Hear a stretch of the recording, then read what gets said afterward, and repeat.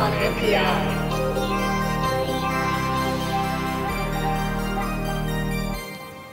This week's on MPI, brought to you by DigiKey Naderford, is? It's from ST.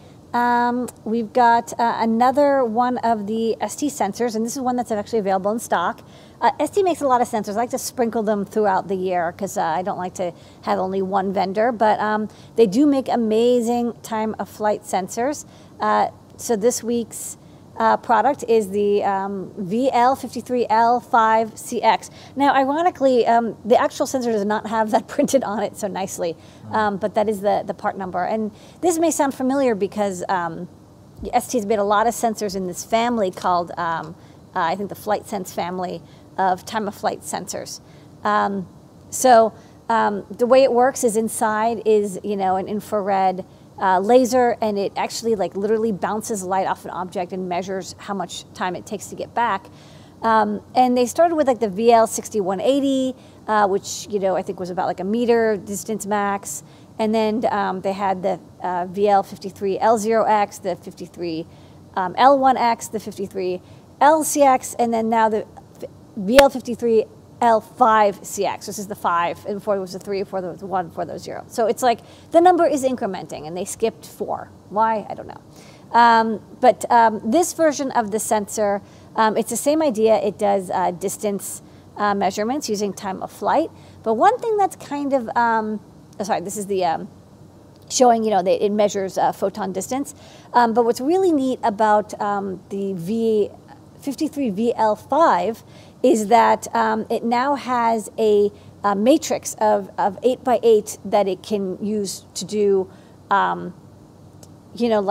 LiDAR in two-dimensional space, not just point.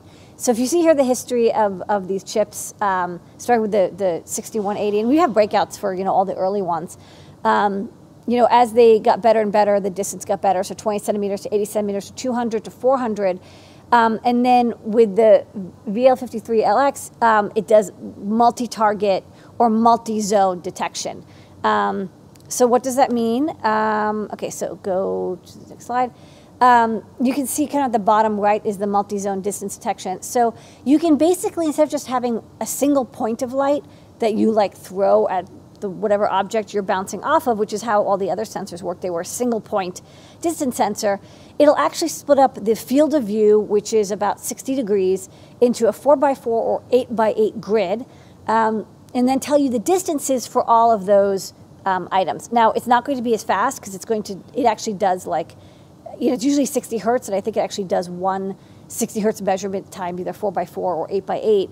But it's kind of cool because you actually kind of get a grid of measurements, and you can do stuff like gesture sensing or object detection. You can do some basic machine learning on it because you get many more points of data. You can, showing here the 8x8 grid and the distance. So you can start doing things if your hand is going back and forth, not just up and down, or if it's moving in a circle. I have a demo. I'll show, kind of what the quality is, although I think we can do more filtering on it. But it actually works. You can get data and across, again, a range of up to 4 meters, 400 centimeters for each data point in the 8x8 grid. And this is what it looks like. You can do 4x4, you can do 8x8. I didn't try 4x4, I've only tried 8x8. Why would you do 4x4? It's much faster. Because you don't have to measure as many data points. So, you pick which one you want. What I like about ST is they're now releasing an ultralight driver for their sensors. So this is a sensor that's actually quite easy to port to a microcontroller. You can port it, people have ported it to Arduino. You can port it to, whatever chipset you want. Historically, it's been very hard to get drivers that weren't tied specifically to whatever chipset and IDE the company wants to use. So if it's NXP, it'll only work with MCU Espresso, and then if it's Atmel or Microchip, it'll only work with Atmel Studio or the PIC IDE or MP IDE. But what's nice is this driver is completely agnostic, and you can use it with GCC or Keel or whatever you want. All you have to do is implement the I2C and GPIO data writes, and I think like a delay, and it'll actually do the rest of it, which is pretty cool. We even designed a breakout, although it's not done yet.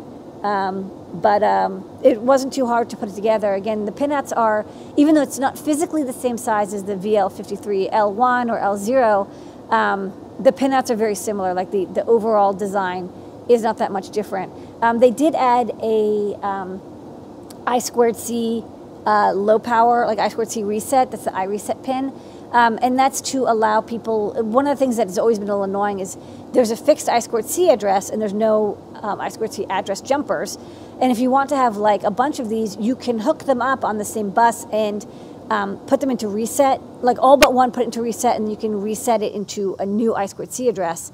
But it always meant you had to like physically like actually reset the whole thing. Now there's just I2C reset. So it's a little easier to just turn off only the I2C section without having to turn off the whole chip, because it does take a couple seconds to boot.